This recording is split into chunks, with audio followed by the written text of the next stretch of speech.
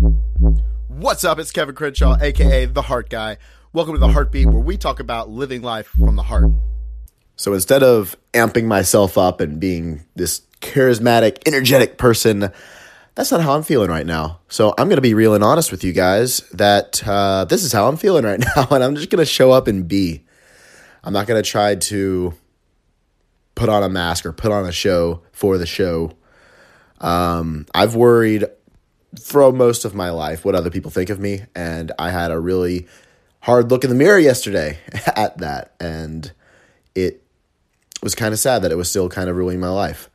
So I came to that realization yesterday, and I want to bring to you guys the truth. You know, I was running from the truth for a really long time. I was bullshitting myself, and the truth will set you free, because when you are aware, you can then have power over the situation and connect back to your heart and get out of your ego. Because the truth is, my heart wasn't scared. My ego is.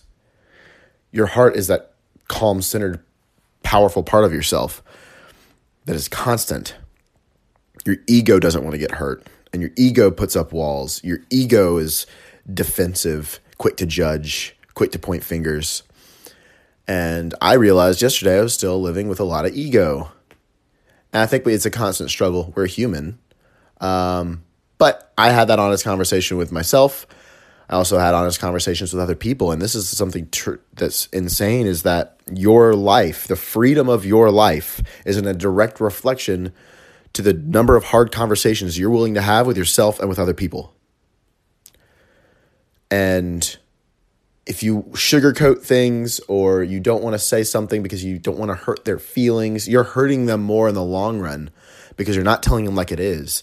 Instead, be that friend that tells them like it is. It might hurt in the moment, but they're going to come back and thank you, because maybe you changed the course of their life because they got rid of something that didn't serve them, that they were blinded to. That's kind of what I'm going through here right now. And I just wanted to bring to you guys. So maybe journal on this. You know, where am I lying to myself? Where am I falling down on my own word? Am I telling myself that I'm going to save up money and I keep not, and I'm blowing it? Am I telling myself that I'm going to get out of this toxic relationship and I'm not? Am I telling myself that I'm going to get in shape and I'm not?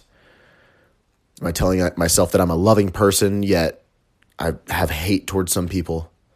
What is that? And look in the mirror with it. Spend some time on this. This really helped me yesterday.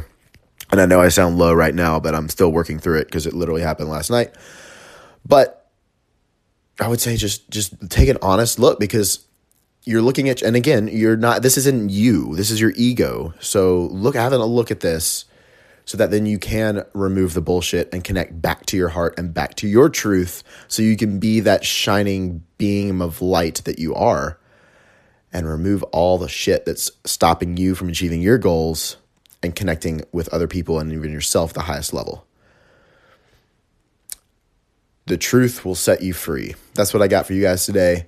Thank you for listening to the podcast, and thank you for joining me as being me. Go out there and put your heart into everything that you do today.